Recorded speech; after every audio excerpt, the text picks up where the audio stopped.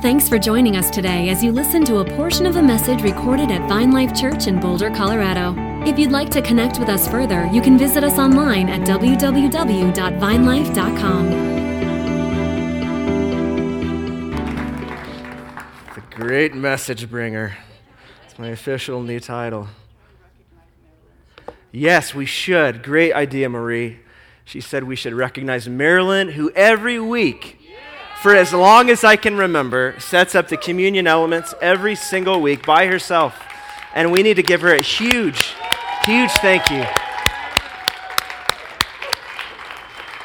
Marilyn.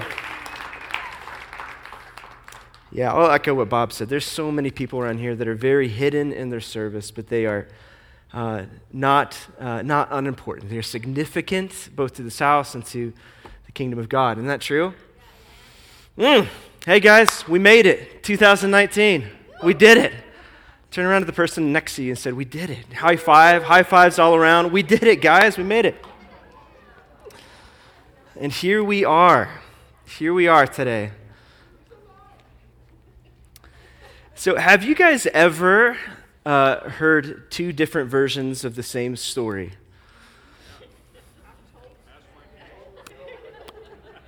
Over and over again. Maybe for some of you, have you ever had the experience where you read a fictional book and then like a couple years later, everybody else caught on, they released the motion picture and you went to see it and you were just horrified how unaware they were of the actual details of the story, right? And a lot of strong opinions come out at those points in time where it's, there's a discrepancy, there's a different telling, i.e., the movie Noah a couple years ago.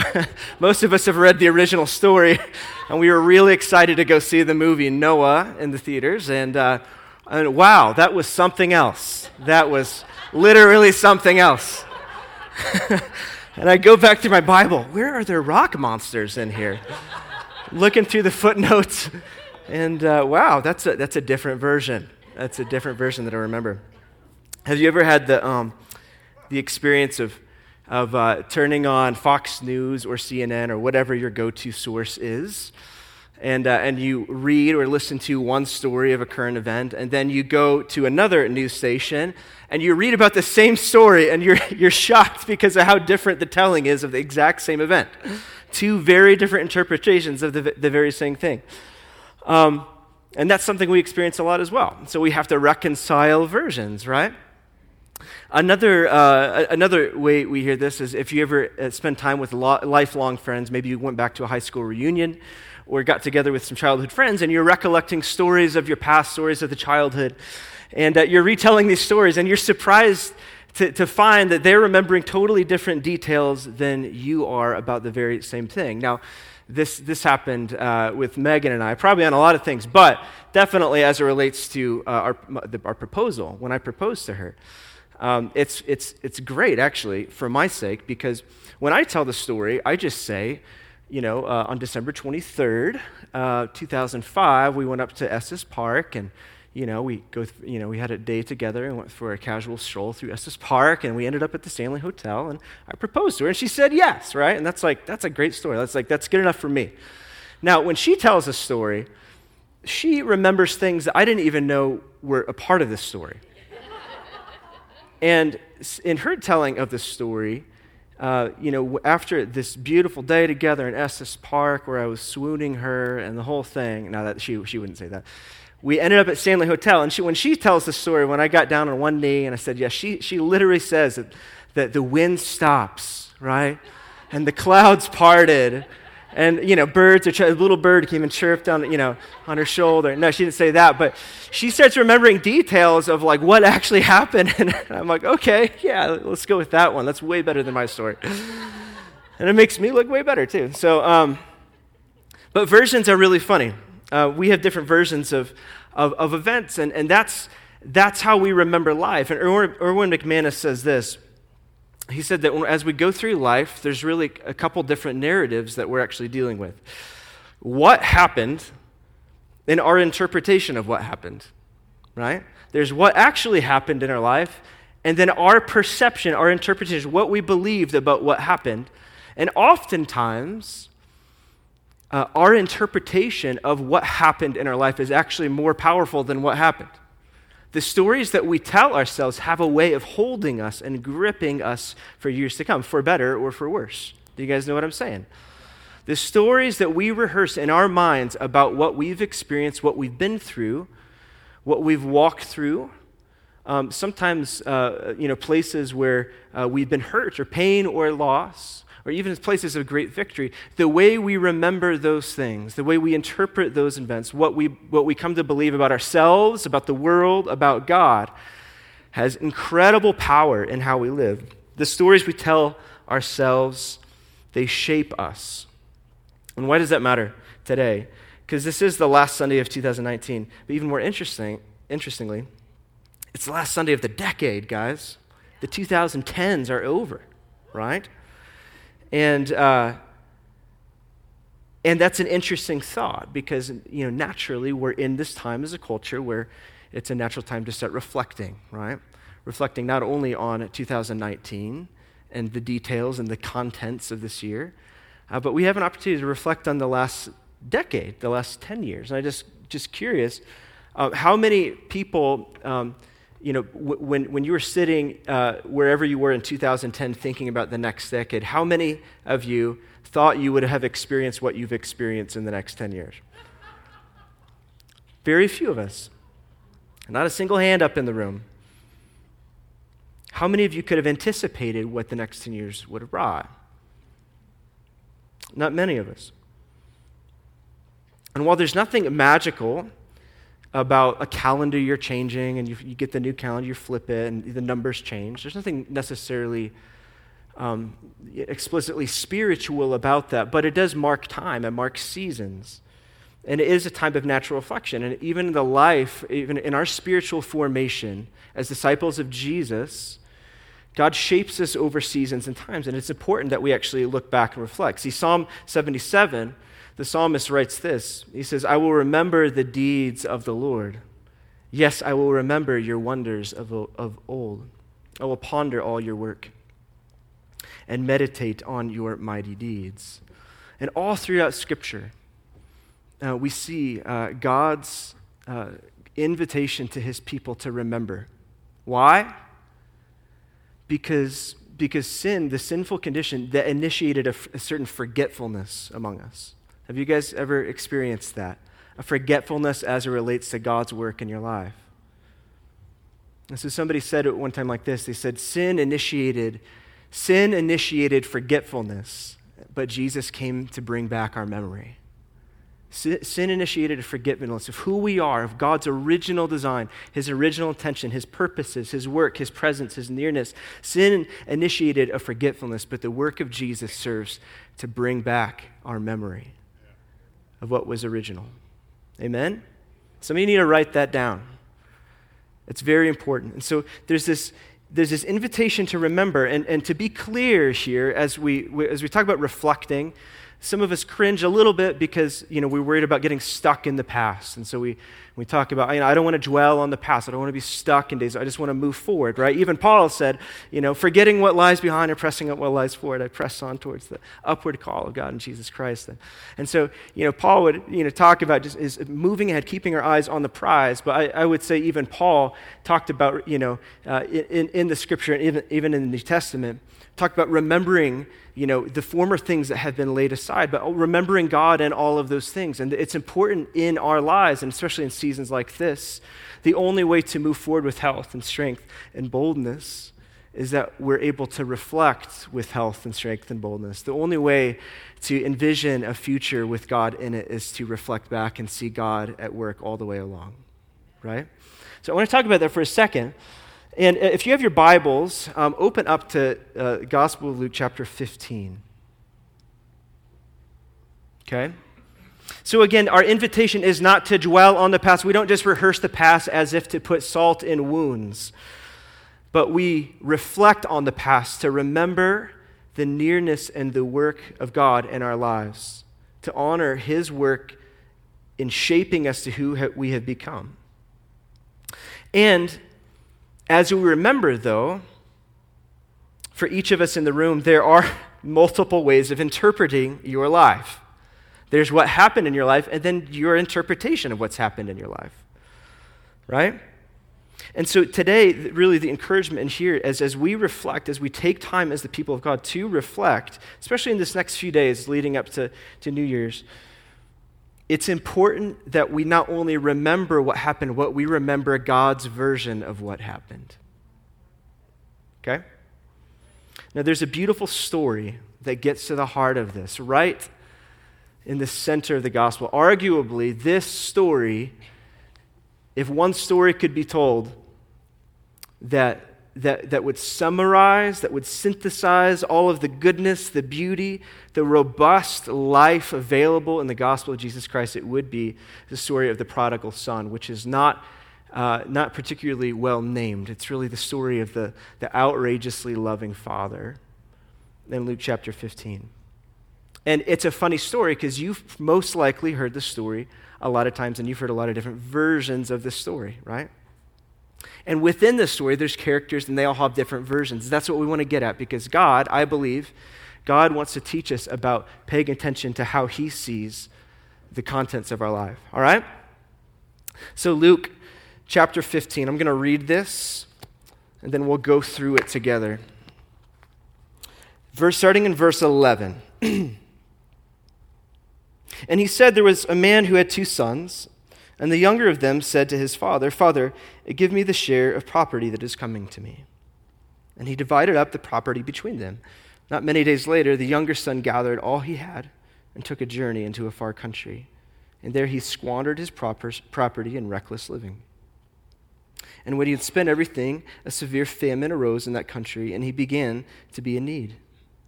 So he went out and hired himself out to one of the citizens of that country, who sent him into the fields to feed pigs. And he was longing to be fed with the pods that the pigs ate, and no one gave him anything. But when he came to himself, he said, How many of my father's hired servants have more than enough bread, but I perish here with hunger?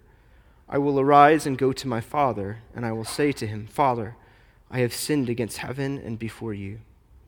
I am no longer worthy to be called your son. Treat me as one of your hired servants. And he arose and came to his father, but while he was still a long way off, his father saw him and felt compassion, and ran and embraced and kissed him. And the son said to him, Father, I have sinned against heaven and before you. I am no longer worthy to be called your son. But the father said to his servants, Bring quickly the best robe and put it on him, and put a ring on his hand and shoes on his feet, and bring the fattened calf and kill it, and let us eat and celebrate.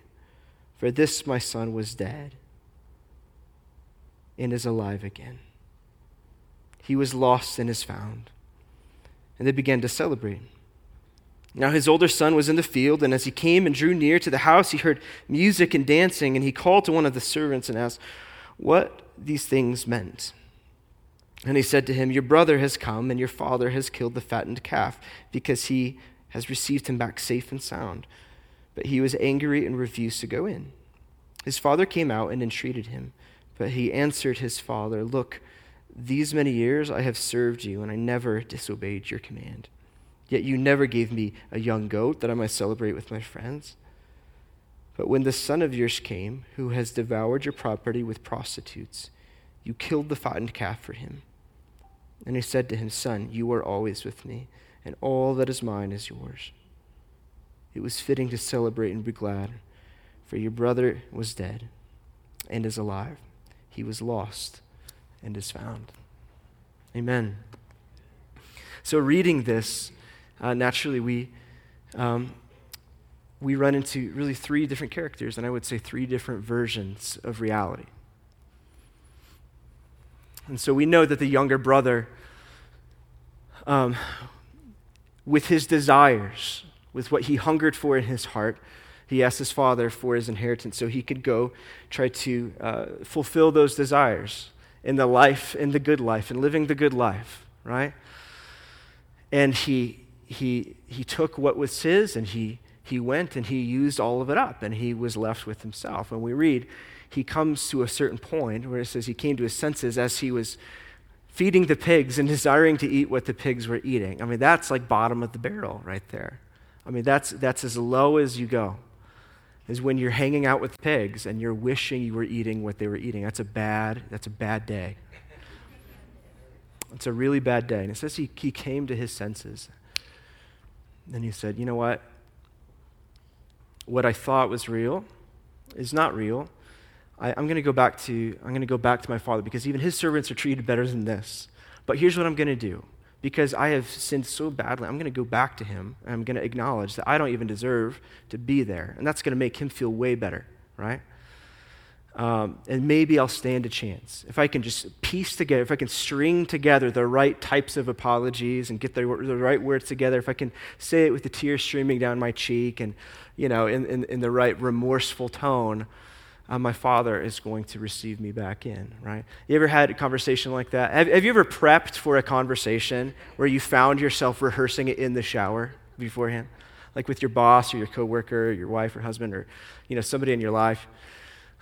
Where those important conversations, you're kind of going over them. I'm going to say this, and then they're going to say this, and then I'm going to say this. And it's totally hypothetical. And then you catch yourself, and you're like, I feel dumb, right? Well, this is what he's doing. He's rehearsing a conversation. He's rehearsing a narrative. He's understanding what he's experienced through a certain lens, and he's preparing himself to come and bring that version back to his father, right? And so that's what he does. He shows back up to the house. And he starts into his speech, right? Father, I have sinned against you, of heaven and before you.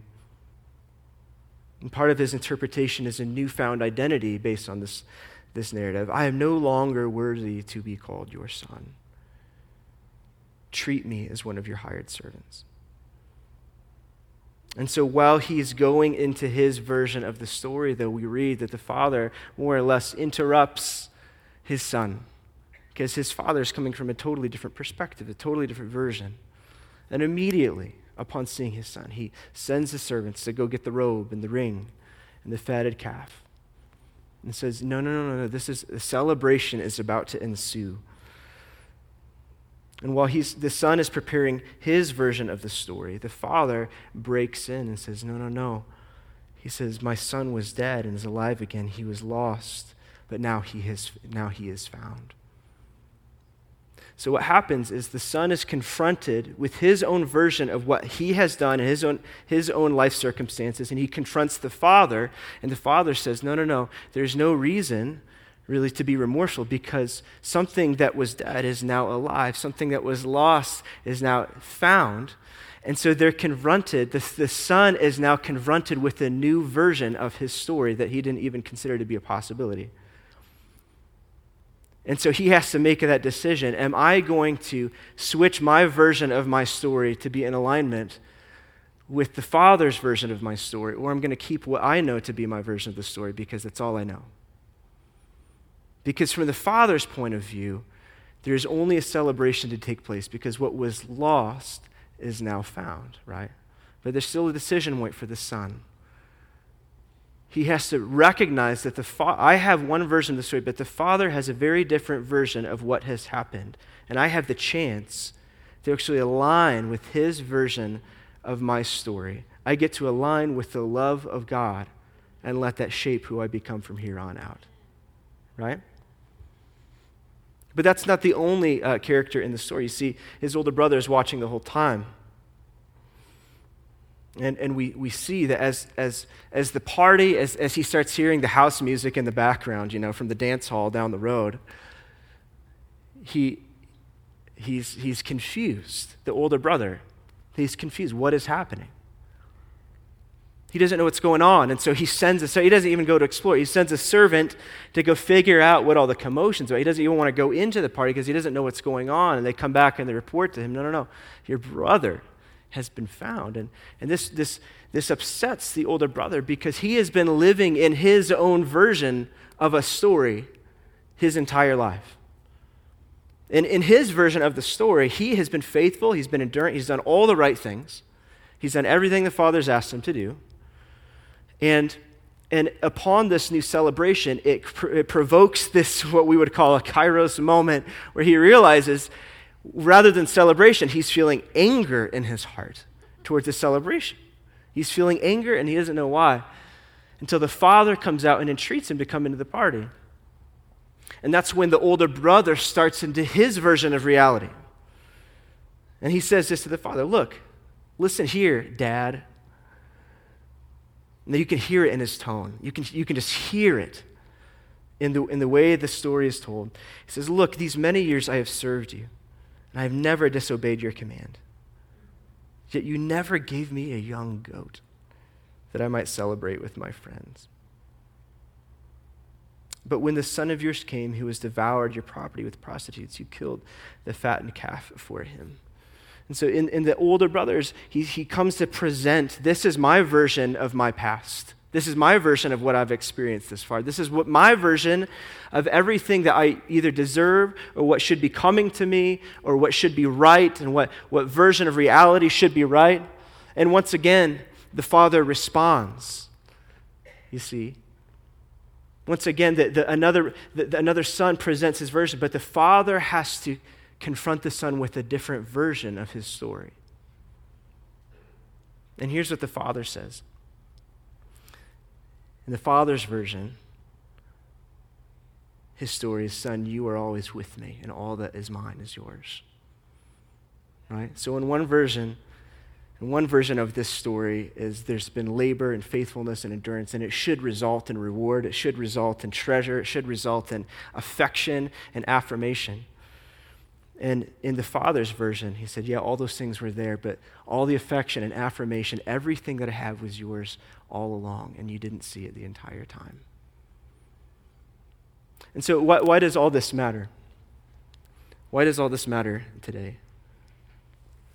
Again, we have different versions of events of our life, of a 2019, of a 2010s, right?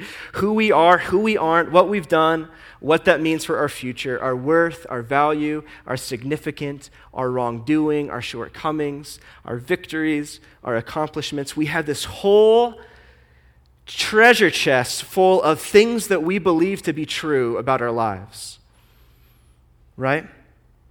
Things we believe about ourselves and we cling to. And we believe all sorts of things about ourselves. But what happens is, as we come to the Father, the gospel, what the gospel does, it confronts our version of the story with God's version of our story. And why does it matter? Because I believe God wants nothing more for us here this morning as his people. I believe God wants nothing more than for each of us to live as deeply loved sons and daughters. This means that we must come to the Father and say, Father, this is my version. This is what I think has happened in my life. But Father, can you give me your interpretation of my life through the lens of your great love for me? God, this is what I think has happened. This is my best understanding of what just happened this last year. But Father, what I need you to do is to show me what was true the entire time that I haven't yet seen. Yeah. Father, I need you to realign me with what your version of reality should be. And let that shape me. Because listen, God he's shaping the end goal for all of us. The end goal, there's a lot of things that we strive for that we want to achieve. We start setting our goals, and goals are great. I do goals. I love them. Right? I love all that stuff. I love the planning. I love the goals. I love them. And we should do them. You should all do them.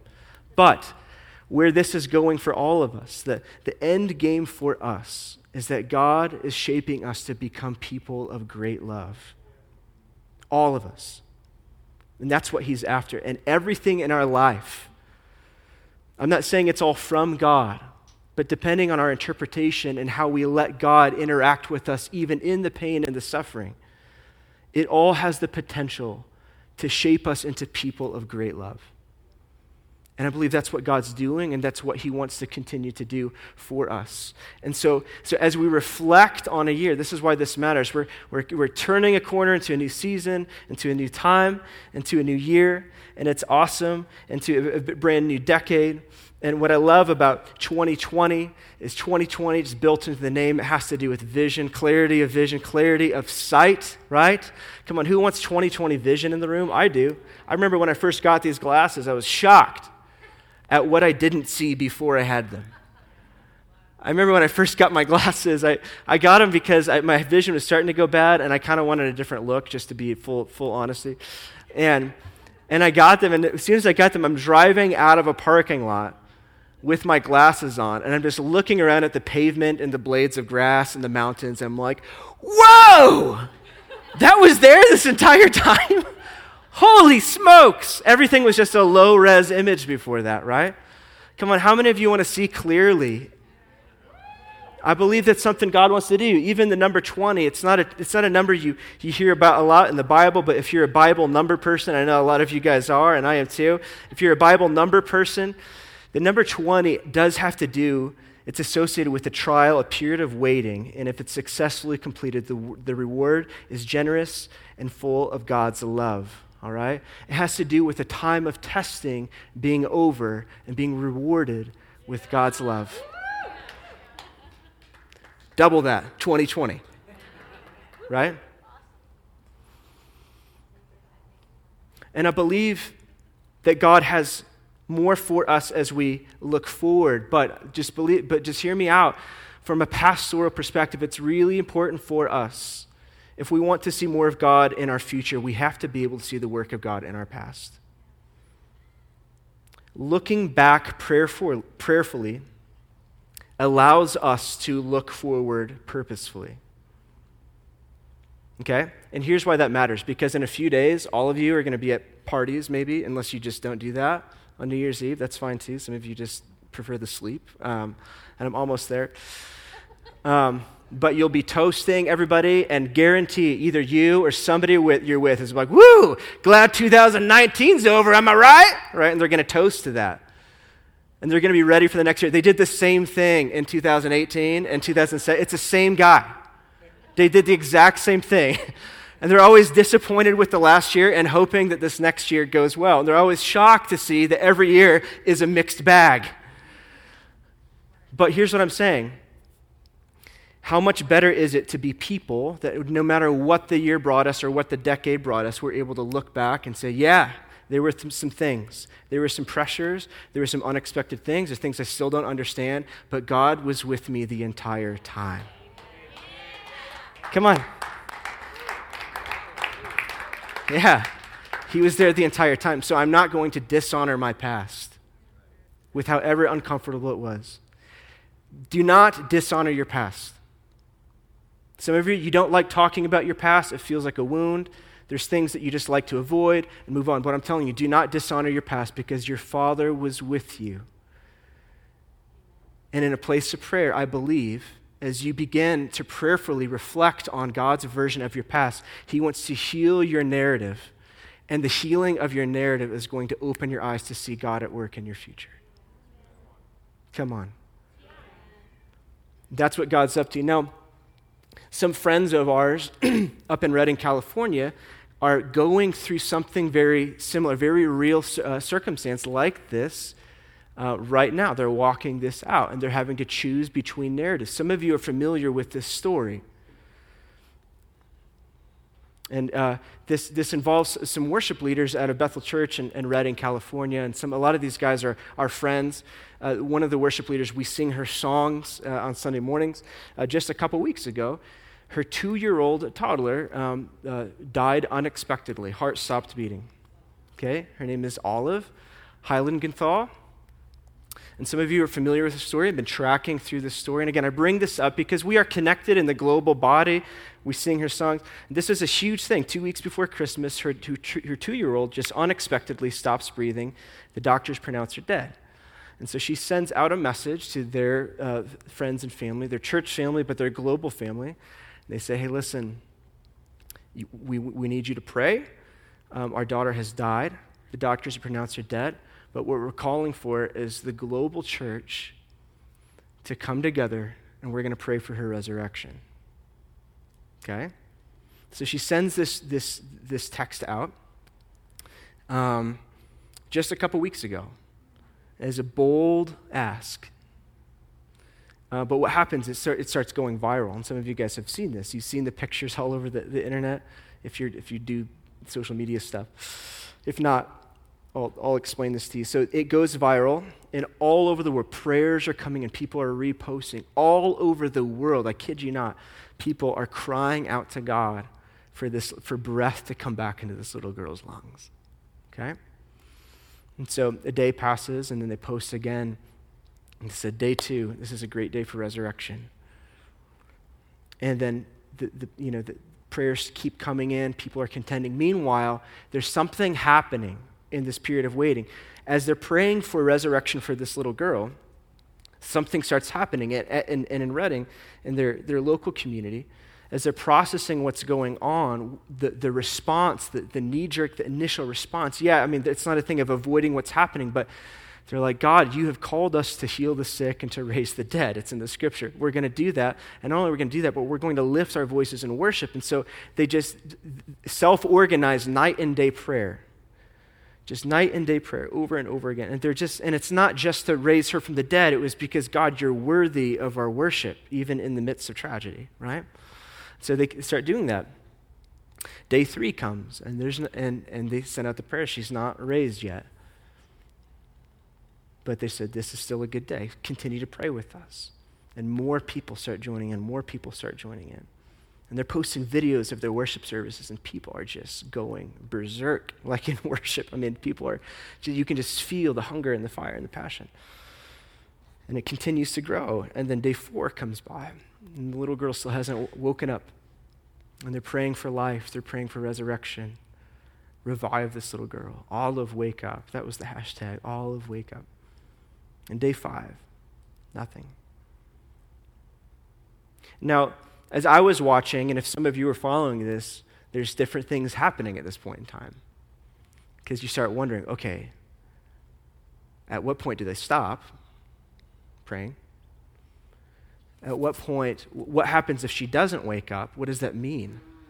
What does that mean for the church? What does that mean for the witness of Christ on earth? What does any of that mean? What about the family? Don't they need to grieve? So there's a lot of questions that start to come up, and they got a lot of backlash the last couple of weeks for even praying for resurrection. They got so much criticism. It's just absolutely insane how criticized they've been for this. But more recently, as they decided to move forward with an actual memorial service, a funeral for this little girl. And upon days of contending, both for her resurrection, but just being before the Lord, they had to decide what is God actually up to here. And as you can imagine, there's a couple versions of what just happened. Because those on the outside looking in say, see, you prayed for resurrection, and nothing happened. And you got yourself all worked up, and God was totally silent. And that's what a lot of people were thinking as they were looking in. But as you hear the community, the local community, as they've been processing grief, and that's been real. They're not avoiding that. They're entering into that, which is really good. But in this whole process, they realize we were praying for a little girl to wake up. And while her body didn't wake up, we all woke up. There was a resurrection that happened. It wasn't in this little girl, but it was among us. You see, as they're reflecting, as these guys continue to reflect on the last couple weeks as a community, their love for God and their trust in the goodness of God has not diminished. It's actually only gotten stronger, and it's actually ignited this global movement right now. It's fanned this flame that, God, we still believe that you are good. We still believe that you resurrect, and we don't know why you answer some prayers and others don't seem to be answered. We don't know why some things happen and others don't, but what we do know is this, that you are with us the entire time, and maybe we were praying for this one thing to happen, but you were doing something much bigger. You see, it's a different version of the story. God was with them the whole time. God is with us the whole time. The whole time. And so when we pray for dead things to come alive, when we pray for resurrection in our life, when we pray for healing, the prayers that we pray don't always get explicitly answered the way we hope. That doesn't mean we stop in faith. In fact, we just continue to come back to the Father, trusting that He's good.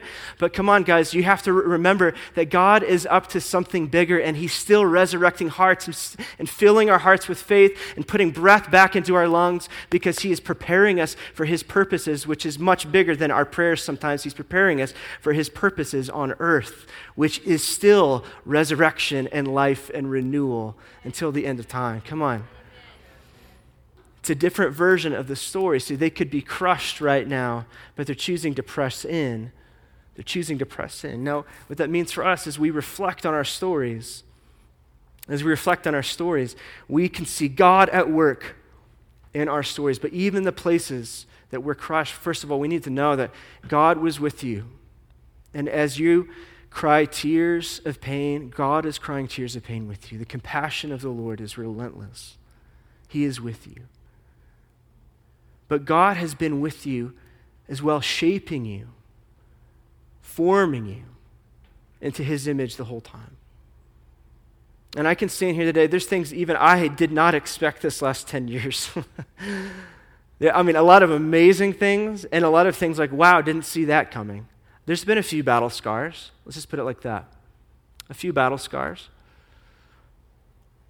But I can tell you, the person I am today, I would not be who I am today without both the presence of God, but the pressure of God. And his allowing certain things to take place I have not understood. I don't even think all of them were from him, but allowing him into my story, to walk with me in those, and to out of that shape a life, shape a treasure, and shape a gift that can be given to the people I love, to you, to the people I share my life with, to the world around me. And I can say that very confidently today. I am thankful for the highs and I am thankful for the lows because God has been with me the entire time. And the same is true for you. And so this morning, it's just one last push as we end a decade together. I didn't want to invite the band up, and I want to sing this song again about the goodness of God. But in the next few days, I want you to take time to reflect. Don't just push forward without taking time to go backwards. It's okay. You don't need to stay stuck in the past. You don't need to dwell in the past. You don't need to rehearse anything. But to ask a few questions. God, this last year or this last decade, where were you at work? What was this about? Where have you been shaping me? Where have you been forming me? What is still unresolved that you would like to bring resolution to? What were you up to that I didn't understand? And God, give me a glimpse of what all of that means for where you're taking me and taking us together as a people. Because again, I believe great things for 2020. I hope you do too. I hope you do too. It's going to be full of God's love. It's going to be full of activation. And I will say this, I do believe that there will continue to be a sense. The reason why we look back to look forward is because a lot of times God allows things to die in our life because they won't serve us moving forward. And we have to recognize when things come to an seasons come to an end, it's only because he's preparing us for something new. And for all of us, there's things that we might process as loss, but I believe that God wants to give you revelation in places where he's maybe allowing things to transition so that you can actually step into the fullness of what he's made you for moving forward. He will not allow us to keep things that don't belong. So let me pray for us this morning, and we're going to sing. And I want us to sing our way out of 2019. And we're going to sing about the goodness of God because that's what he wants to ingrain and instill in us. Amen? Hey, let's stand. Let's stand together.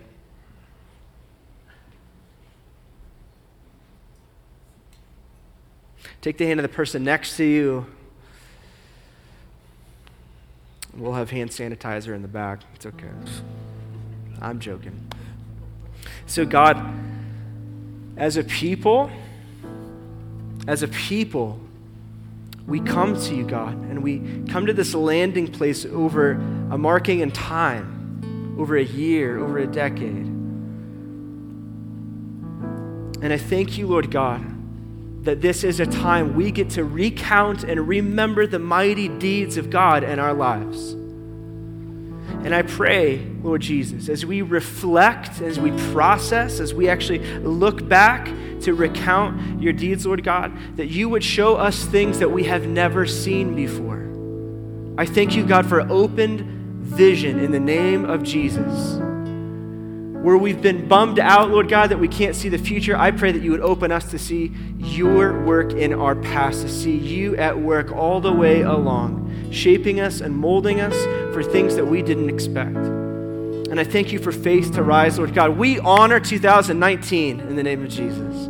We honor the 2010s in the name of Jesus. We thank you, Lord God, that you have been with us the entire time. You have never, ever let us go. And we speak to places of loneliness. We speak to places of regret. And we thank you, Lord God, that the pleasure and the fullness of the heart of God be with us every step of the way. And we thank you, Lord God, you've taught us to depend on you. You've taught us to trust in you. You taught us to rejoice in you. You taught us to worship when we didn't feel like it. You taught us to give when we thought we were lacking. You taught us to be joyful when we were a little bit down. You've taught us a lot of things, Lord God, and we are thankful, Lord God, that your original intent for our lives is only growing and swelling to the surface, God, because you're letting old things pass away so new things can come in the name of Jesus. So I just pray over every heart and every life and every confession, God, as we move from one season to the next, Lord God, that it is full of your presence and full of your power and full of your glory every step of the way, Lord God. I thank you that we are your people and we have not been left alone in the name of Jesus. And there are only good days ahead. And yeah, we know that 2020 is going to have stuff that's unexpected too, but we thank you that we will not walk through the fire by ourselves, but you will be in the fire every step of the way with us, God. So Jesus, today we sing that you are good. You are good.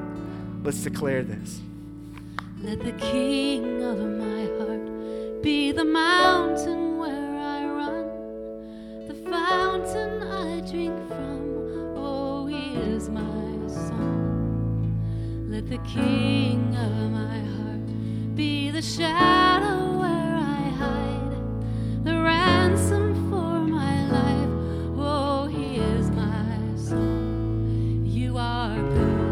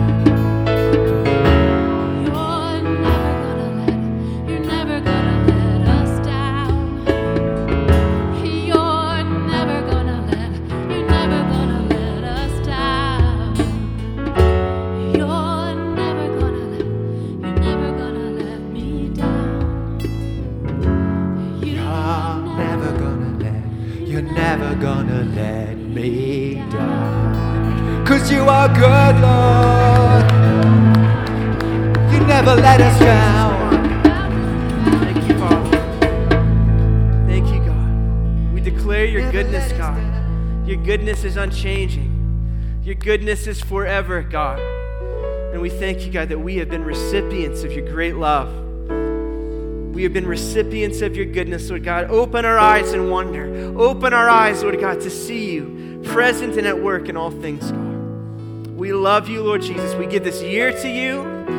We give you everything, Lord God. And we thank you that as we transition, God, into a new time, Lord God, that you are going to continue to let your hunger, desire for you well up in our lives, Lord God. Just pray for a stirring across this place, Lord God, that you would stir us, Lord Jesus. Stir us in secret places. Stir us when we're alone to seek after you, to hunger after you, to know your presence and your goodness in all things, Lord God. I thank you, Lord Jesus, that we take a step into 2020 full of confidence that you have gone before us and you have prepared a way for us in the name of Jesus.